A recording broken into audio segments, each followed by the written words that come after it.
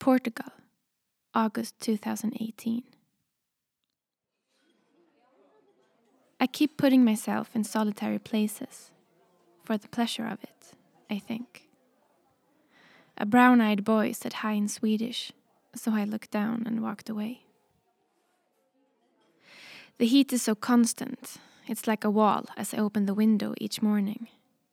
The heat, it consumes my senses and there is not place enough for sadness or cold. I bought a black dress with a bare back, wander in sandals and wear no makeup. I let my hair blow free and I only sing before 6 a.m. on wild streets or in front of the ocean where no one can hear. They drink sangria at 2 p.m. here, smoke cigars and go to the beach.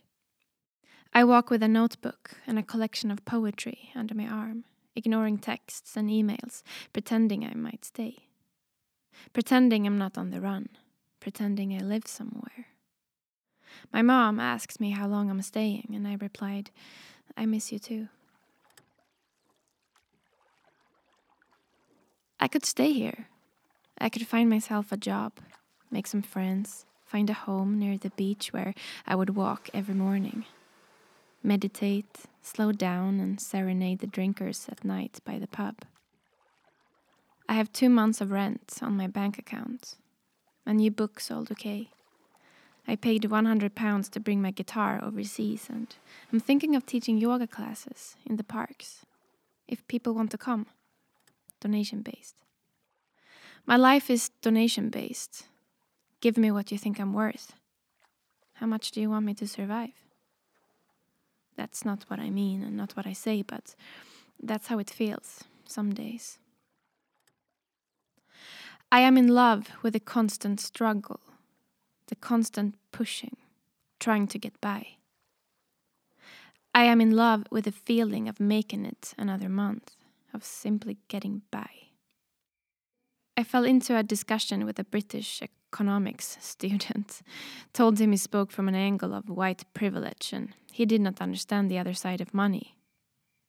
He wouldn't live anywhere else than London unless he had a job there, so he voted to leave the EU, proud to not be a part of it. I said he was young and not very traveled, and I regretted it the second I said it. My brother is graduating soon. A fine master's in something important. He'll get a nice salary. He has a girlfriend, living in a nice apartment. My ex-boyfriend just got engaged, and my old best friend is pregnant. I'm writing poetry in a beach bar in Lisbon, sipping gin and only need 2 more songs to fill a new record. I fall asleep to the sound of drunken university students in the room next door. They're here to party. Are you a student?